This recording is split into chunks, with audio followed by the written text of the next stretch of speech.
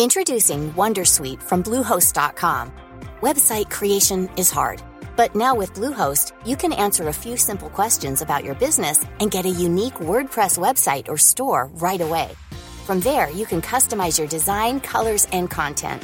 And Bluehost automatically helps you get found in search engines like Google and Bing. From step-by-step guidance to suggested plugins, Bluehost makes WordPress wonderful for everyone. Go to bluehost.com/wondersuite.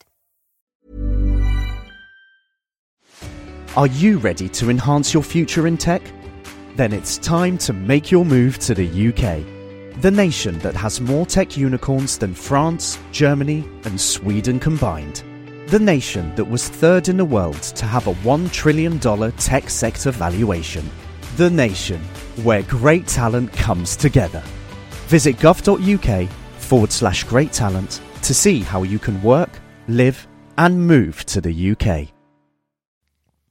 This 10th year of Daily Tech News Show is made possible by you. Imagine that we're all just giving you a nice, big, platonic, comfy hug. Thanks to all of you, including John and Becky Johnston, Chris Beneteau, and Steve Iadarola.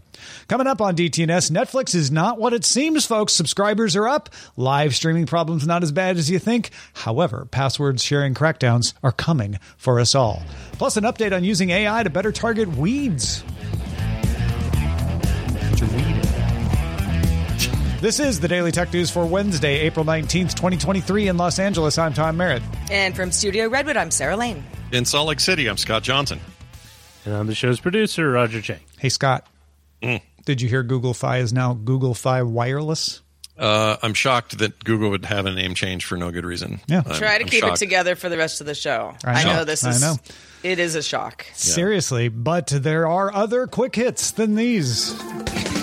Indeed there are. CNBC saw internal marketing documents that show Google plans to announce a foldable Pixel phone at its Google I/O Developer Conference, which is taking place on May 10th. Photos show a 5.8-inch front screen that unfolds into a 7.6-inch tablet.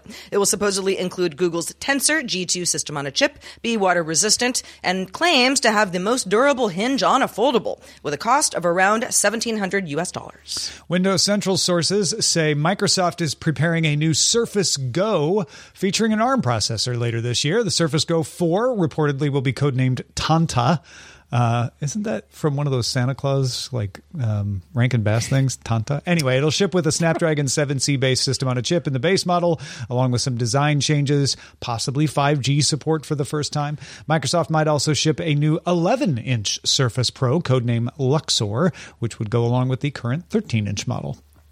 Samsung began rolling out an update to the Galaxy Watch 5 and 5 Pro to automatically check skin temperature to support tracking and predict menstrual cycles. Samsung partnered with the Natural Cycles app on the feature, and all data is encrypted on the watch. Stability AI, the folks who make Stable Diffusion, the text-to-image generator, have released a suite of text-generating models, not text-to-image, just like ChatGPT sort of stuff. The suite is called Stable LM. The models can generate both code and text, and you can get one and spin up your own chatbot. Just go to GitHub or Hugging Space. You can get them under an open source license. Models were trained on a modification of the dataset called the Pile, if you're familiar. That's made up of some open text samples taken from places on the internet like Stack Exchange, Wikipedia, PubMed, and more.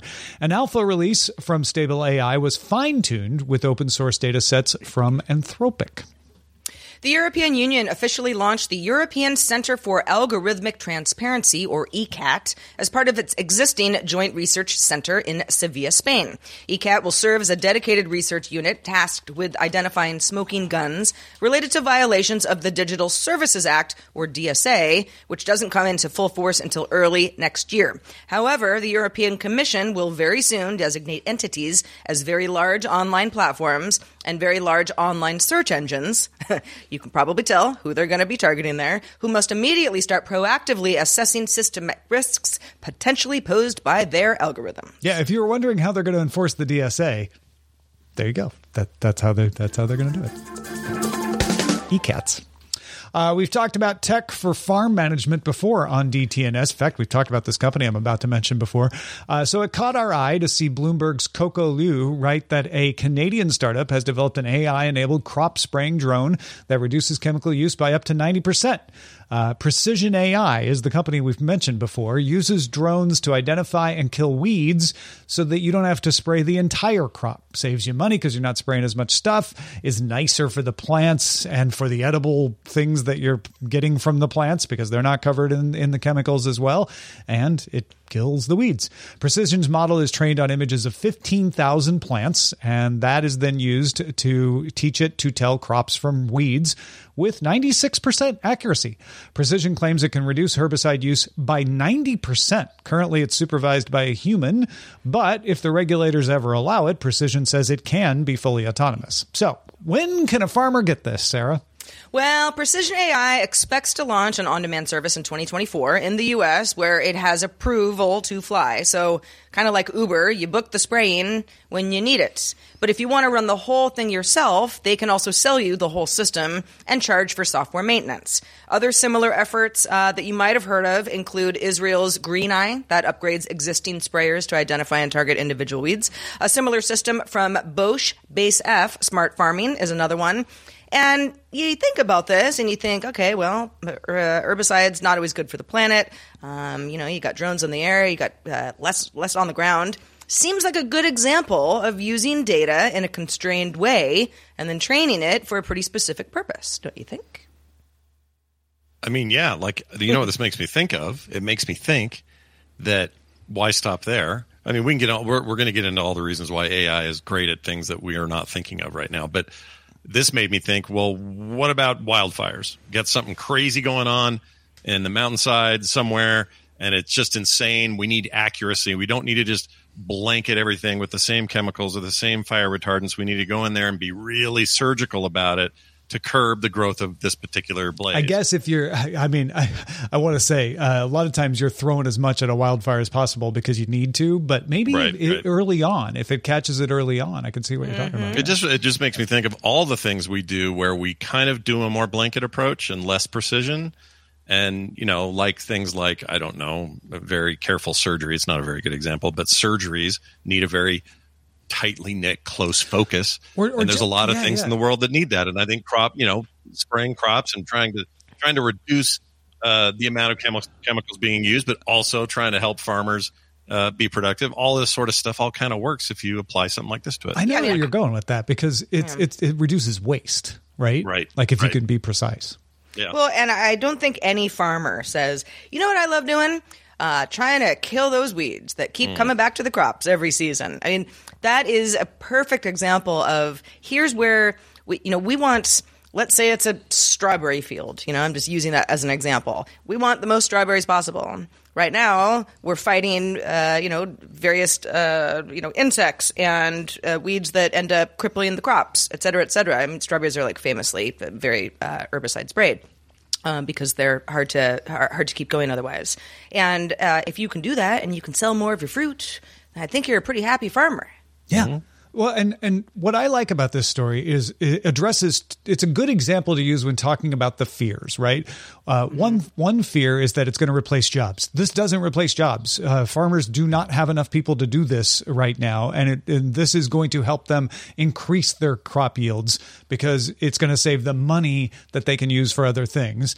The other fear is like, it's these things are full of bias and they're just going to be used irresponsibly. And yes, that is still a concern, but here's an example of why we shouldn't just stop developing them, because this is a very good use that will not be misused. Yes, you could probably misuse anything, but the intention of this use is not something that would easily be misused. I'm going to go across the farm, see all the good stuff, and then see the weed and kill it, right? Yeah, so, I guess it could be misused if, I don't know, your neighbor has just like a cool garden and you're like, I'm just going to screw with them and take down the rose bushes. I guess you could retrain it. Yeah, try to retrain it or something. Yeah, I don't know. Yeah. But it's kind of hard to figure out a misuse for it. So I think it's a good example of that. I just remember the last time we had a conversation similar to this was when everybody was like, can you believe they're putting chips in everything? Your coffee machine's got a chip in it.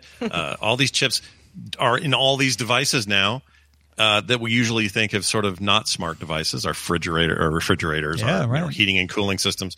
So this feels a bit like that step in the sense that we're going to take a traditional method and we're going to add in this very smart technology, and now we're going to make it more useful, more more efficient, more all of those things. And to me, that is the ultimate goal with all of this. It's not to create a super AI that can, be better than humans. The idea is to use these things as tools and make them work for us. And we just have to learn to think more complex about it. Like, yes, this also doesn't excuse bad behavior with deep learning and machine learning. We also need to guard against that. But sometimes I hear people say, well, why are we even developing this at all? And it's like, well, because there are good uses that, like this one, that can be very beneficial for humanity.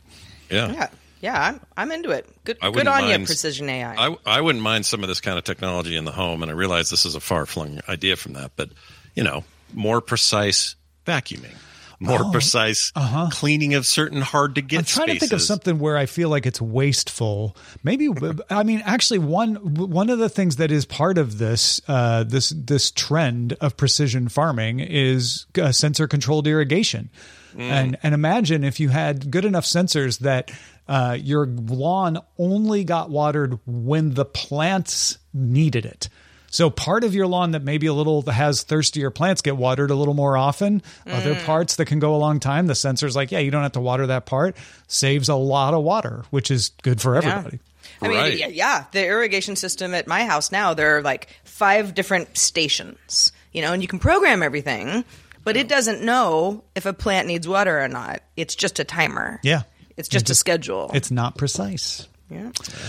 Well, farmers or others, please join our Discord by becoming a patron at patreon.com/DTNS. They're having great conversations in there every day, kicking things around. I talk about when I go live on Twitch for office hours when I'm prepping for the show. There's a lot of fun to be had. We chat with you in there as well. So join that conversation in our Discord by linking your Patreon account at patreon.com/DTNS. Are you ready to enhance your future in tech? Then it's time to make your move to the UK, the nation that has more tech unicorns than France, Germany, and Sweden combined. The nation that was third in the world to have a $1 trillion tech sector valuation. The nation where great talent comes together. Visit gov.uk/great talent to see how you can work, live, and move to the UK. Introducing Wondersuite from Bluehost.com. Website creation is hard, but now with Bluehost, you can answer a few simple questions about your business and get a unique WordPress website or store right away. From there, you can customize your design, colors, and content. And Bluehost automatically helps you get found in search engines like Google and Bing. From step-by-step guidance to suggested plugins, Bluehost makes WordPress wonderful for everyone. Go to bluehost.com/wondersuite. Tired of ads barging into your favorite news podcasts? Good news. Ad-free listening is available on Amazon Music for all the music plus top podcasts included with your Prime membership. Stay up to date on everything newsworthy by downloading the Amazon Music app for free or go to amazon.com/news ad free. That's amazon.com/news ad free to catch up on the latest episodes without the ads. 4 main stories came out of Netflix's earnings report Tuesday, which I'll summarize as subscriber growth, details on the crackdown on password sharing, good news for its ad-supported plans, and 4, why the Love is Blind stream failed. And I don't think that matters as much as you think it does. Let's start with the subscriber growth, though. Up 1.75 million subscribers. That's up 4.9% on the year to 232.5 million. I feel like that bears repeating because I hear so many people just off the cuff like, well, Netflix is on the decline and, Netflix is doing poorly. 232.5 million is not doing poorly, and that grew its lead on Disney+. Disney+, if you recall, in February announced it fell a couple of million to 161.8 million subscribers. So again, despite the narrative you might hear, Netflix back to growing, Disney+ recently declining. They're actually both doing well. And Netflix grew in every market as well, except Latin America, where it was down by 500,000. Now, that was not because of password crackdowns. Those launched in Q1 outside of Latin America, Canada, New Zealand, Portugal, and Spain. All right, let's move on to that password sharing, though. Yeah, so the quick explanation, if you don't already know, is that Netflix will try to detect if someone outside your household is regularly accessing your account And then Netflix will ask them to pay an extra $6 or $7 per month. You might say, okay, well, how's that going to work? Well, Netflix promises that travel won't be an issue. If people want to just move to their own account, they can take their profiles with them. The company admits that launching the programs raises cancellations in the short term, but as borrowers start to activate their own accounts and existing members add extra member accounts, we see increased acquisition and revenue. The company says this is what we wanted to do in the first place. Yeah. So an example, the Canada paid member number is larger now than it was before password sharing crackdown started. Revenue is growing faster there than in the U.S., So, yes, people do get upset about a crackdown on password sharing, of course. But no, it's not causing havoc while traveling. And no, people aren't really staying canceled. Scott, does this blow you away? It doesn't blow me away. What it says to me is that the company is addressing this stuff so that of course they're not going to say, well, we're seeing dips in some parts of the world and yeah, we think that's a real bummer. It's not going to recover. Like, of course they're not going to say that. They're going to, and I think they're probably right, by the way. I don't think they're actually making this up or anything. I think that is the trend. But, we do have this weird tendency, and we'll get more into it here in a minute, but we have this tendency to just dogpile on Netflix. And we don't do the same thing with other streaming services, although I guess the Warner Discovery HBO mess has gotten close to that. But it feels like Netflix is just always in the target, probably because they're the biggest, dog around, and you got to compete with that, and it's harder. But to me, this all sounds like business as normal. Like you've made some changes. How are those affecting the bottom line? Here's how we think it will. Like, it doesn't feel like too much stuff that's on fire to me. It sounds to me like Netflix is a company that's confident about what you can watch on Netflix. If Tom or you, Scott, have been sharing your password with me, for the last couple of years, and I love Netflix, and I've got my favorite shows, and all of a sudden that's not going to work out anymore, or it's going to, cause a hassle, or make us feel like, we're doing something that's against their terms of service. I might say, well, that was fun, but I still want Netflix. So $7 a month isn't going to break the bank. Not everybody's going to feel that way. And yes, you have other options, but it's Netflix saying, listen, you know what you were doing, and here's where we're going to make it as easy as possible for you to just become a Netflix member. Yeah. Mm-hmm. I'm a little skeptical of Netflix's math here. I would like an independent analysis of this, because my feeling is that the password sharing crackdown doesn't have any effect. That yes, it probably causes a few people to cancel out of anger, but it also, I don't think, really causes new signups. They're probably getting new signups from elsewhere, unless they're saying, no, we're seeing the paid add-ons, right? Because you can add someone to your account for an extra $6 or $7. If they're seeing a lot of that happen, then okay, maybe. But my guess is most people that were password sharing aren't going to take that option, and the growth is probably just would have happened anyway. So I feel like we're going to have more growth from other things they're doing. In fact, Anna Krakatoa was asking, hey, if Latin America is down, do they have the ad-supported plan, the cheaper plan? And the answer is no. They don't have it widespread down there. Let's talk about these last two bits. So we mentioned the first two bits of Netflix earnings. The other one is the ad-supported plan is working where it exists. It's making more money per subscriber than the basic ad-free plan.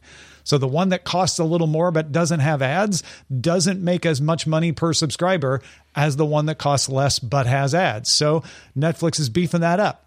Starting in Canada and Spain, but then eventually coming to the 12 markets that do have the ad plan, the resolution will go from 720p to 1080p. So you're improving the resolution, and you'll be able to watch two simultaneous streams. It launched where you could only watch one at a time. So you could have two people in two parts of the house watching different things on Netflix on the same plan. Plus, they say 95% of the content on the paid stream is now on the ad-supported stream. That was much lower when it launched, so they're getting closer to 100% as they work through those weird rights issues with the contracts they had. And they updated us on the Love is Blind live stream failure that also came to light during this call. Here's what co-CEO Greg Peters had to say about that situation. He says, we've got the infrastructure. We had a big bug that we introduced, actually, when we implemented some of the changes to try to improve live streaming performance after the last live broadcast, which was Chris Rock in March. We just didn't see this bug in internal testing because it only became apparent once we put multiple systems interacting with each other under the load of millions of people trying to watch Love is Blind. But that may not end up mattering, which is kind of the funny part. 6.5 million people watched it on demand. It's not a tiny number, but it's a number. And Peters revealed that 90% of people watch Chris Rock's special on demand, not live. So I think a lot of people just still aren't used to this idea that Netflix has a thing that isn't on demand. Well, and the majority of people weren't even trying to watch the live stream. I mean, sure, they kind of brought down that whole operation, and there were certainly people who were very excited about the live stream happening on Sunday, which didn't happen, although it was released on demand soon afterwards. But it's I almost I don't want to say Netflix is just sort of like laughing behind the scenes, but it's like most of you didn't even watch the Chris Rock live stream. And I'm one of those people. I was excited about his special because he's a comedian and I wanted to watch it. I didn't even know it was streamed live. I just found it on Netflix once I started to see people talk about it online. But it wasn't about the fact that it was live. It was about the fact that, there was a joke or two that either somebody liked or didn't like, kind of thing. Well, that brings up the question, and maybe one of you has an answer to this, but it feels like Netflix has a built-in marketing problem. They're Netflix, and you go there for Netflix, but they're not very good at saying to you, by the way, we have these games. Oh, by the way, we have live streams. And they happen. And you know why? They're terrible at it. I'll stop you right there, Scott. All right. They don't care. The games thing they're still developing. Once they get those like AAA titles out, you will hear about it. They are not newbies to marketing. They're not marketing it because they're not ready to push it yet. They're putting all their marketing against other things. And I think the same is going for live. They did market the Chris Rock thing pretty well. And to the people who cared, I feel like they probably marketed Love is Blind well enough because I did see people talking about it. But I think it was smart to do these live because they are things that more people would watch on demand anyway. You get the splash of saying we're doing something live. You get to test it out. And when it did fail, it wasn't fatal. Trying to launch the DVD services Quickster probably did more damage to the brand than this Love is Blind failure. Yeah, it was a big deal on Twitter for a day. Nobody's really going to remember that. And they have now figured out that configuration change that caused the problem when it got pushed out to the CDN. See Monday's episode where we kind of called that ahead of time. So I don't think this is bad for Netflix. What it does is helps them get ready and learn how to do live streaming, which is very hard, in advance of the SAG Awards, which they're going to do next year live. And people don't watch award shows on demand usually. They watch them live if they watch them at all. And any other stuff they might do like sports and news. Yeah, I think you hit the nail on the head. I am a Love is Blind watcher. I like the series, for better or for worse. The live stream option, had I known about it, I probably would have tuned in. I just hadn't heard about it ahead of time. But so much of Netflix is just we're programmed, especially on reality shows, to watch things on demand. Even if I had been like, okay, it's 5 p.m. Pacific time, because I think that's when the live stream was set to go live, 8 p.m. on the East Coast. And, it's not working. I'll watch Succession and then come back. They'll figure it out. That's what some people did, and some people were just like, Netflix can't do anything right. But it doesn't. What does it matter? What does it really matter? Not only does it they learned matter something from it. It doesn't feel like it matters much, but I think Tom's absolutely right, and he made this comment about Netflix before when it came to games and stuff, and I think he's right about their strategy. But also, I just think people make a lot out of nothing when it comes to Netflix. Yeah. Again, they're just the biggest target. And I'm not, a stand for Netflix or anything. I think they've made errors in the past, but I just think this all sounds kind of normal. You have a relatively new thing you're doing. It didn't work out great. Most people didn't even know you did it. Like, it just doesn't feel like, it feels like we're all being a little, I say we all, the royal you all, are. Yeah, a lot of people are being really hard on the brand for nothing, right? And I feel like given time, this is Netflix's modus. This is how they do it. Well, and if you're one of those people who's like, well, it's not for nothing. I expected more. I pay for this. I want, some sort of a refund. You ruined my live stream night.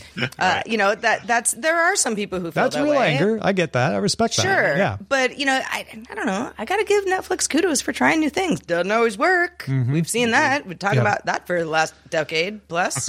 And to be cold-hearted, the number of people who are angry about that is probably not enough to damage Netflix in the long long run, and the learning they're going to get out of it is going to make it worth it, which doesn't help you feel better if your Sunday night was ruined. I get that. But, yeah, maybe Netflix could issue some credits to folks, but I don't know how they determine who intended to watch Love is Blind live and who doesn't. So. Imagine you're like, I'm password sharing and you ruined my, never mind. Oh, yeah, I hear that all the time, right? I'm going to cancel because you won't let me get a free, but yeah, okay, good luck. Well, we have some great gaming news if you live in a Petri dish. Yeah, so Australia's Cortical Labs uses synthetic biology and human neurons for its OI, meaning organoid intelligence system. You might say, what did you just say, Sarah? Okay, here's how it works.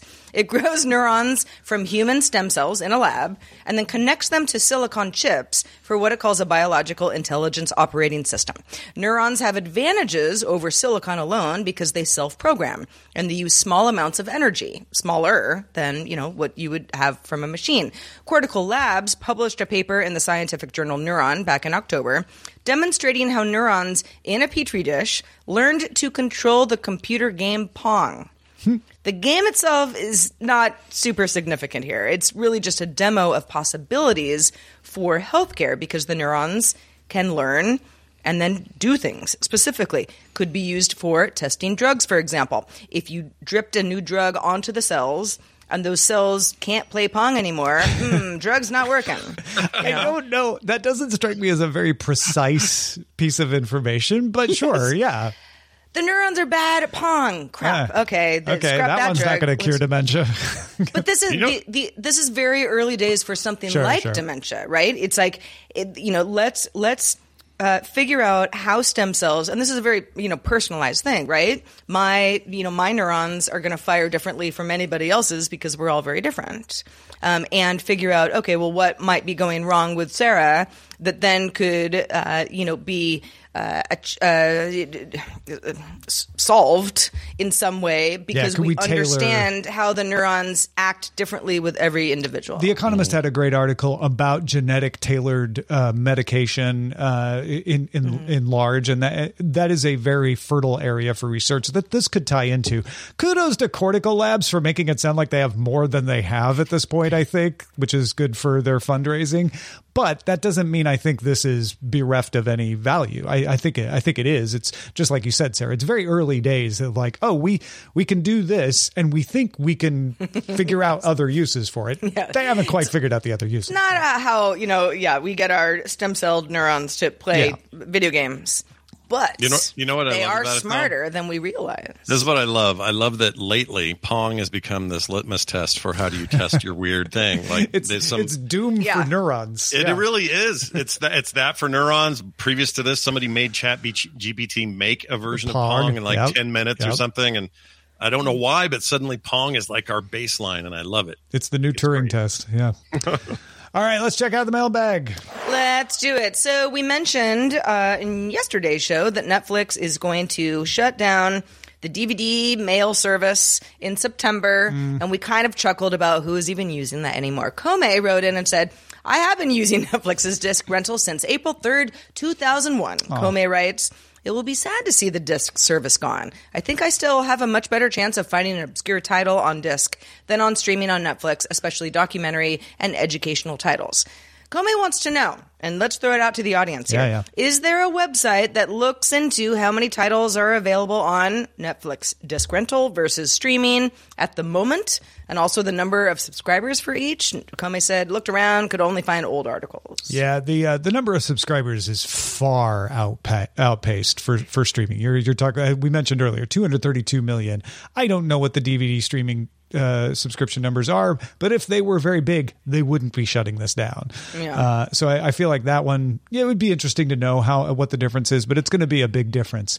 Also, I can guess that the number of titles available for disc rental is much bigger than what you get on Netflix streaming because they can do any disc, and they can't do everything on streaming. I would be curious though, like Kome, if there's a good estimate of like what that title difference is, because while Kome is, in a dwindling number of people that were using this, he's not wrong that you have a much bigger title catalog with Netflix disc rental than you do with Netflix streaming. Yeah. I found, by the way, this is total side note, I've been cleaning out my studio and I found an old Netflix disc from like 2005. Oh, wow. And you never mailed it back? I forgot to. I don't even know why I still have this thing. It's like horrible. I don't even Did you ever report it dumb. lost? No, nothing. It's just gone. It's like you just jury canceled duty. your DVD subscription and never looked back. It's like the first time I got jury duty, I forgot. I just forgot. And no one ever said anything. And now here I am with this disc. Restart your subscription. Now you've said it out loud. Restart your subscription and send it in and see what happens. Okay, let's see what happens. I haven't done physical library books for a number of years because I'm, all into ebooks or audiobooks now. But there are there's more than one book in my bookcase upstairs from the library in my hometown that I never returned. And I mean, I thought I would be arrested. Because once enough time went by, it's like, now I'm too embarrassed to bring it back at all. You just get a collection statement. Yeah, this is going to send you a letter and go, I'm sorry, ma'am, but you owe us $14,000 for the last 10 years or whatever it is. No late fees with Netflix. That's right. That's on Scott's side there. That's true. Yeah, you've got till September to sign back up and return that DVD, Scott. Do the right thing, Scott Johnson. All right, do the right thing.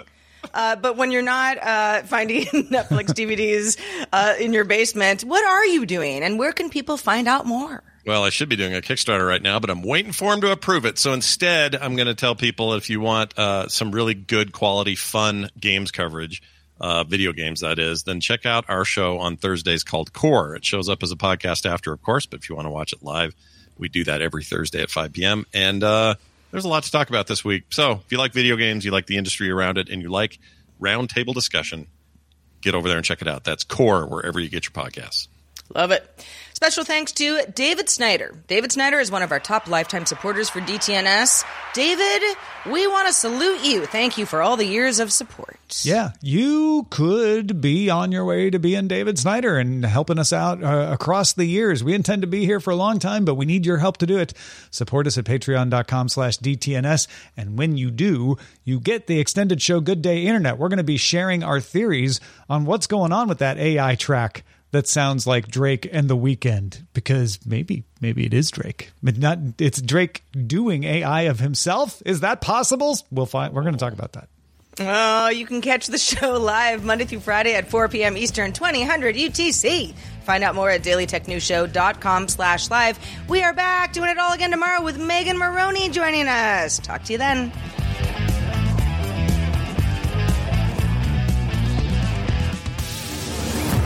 This show is part of the Frog Pants Network. Get more at frogpants.com. Diamond Club hopes you have enjoyed this program.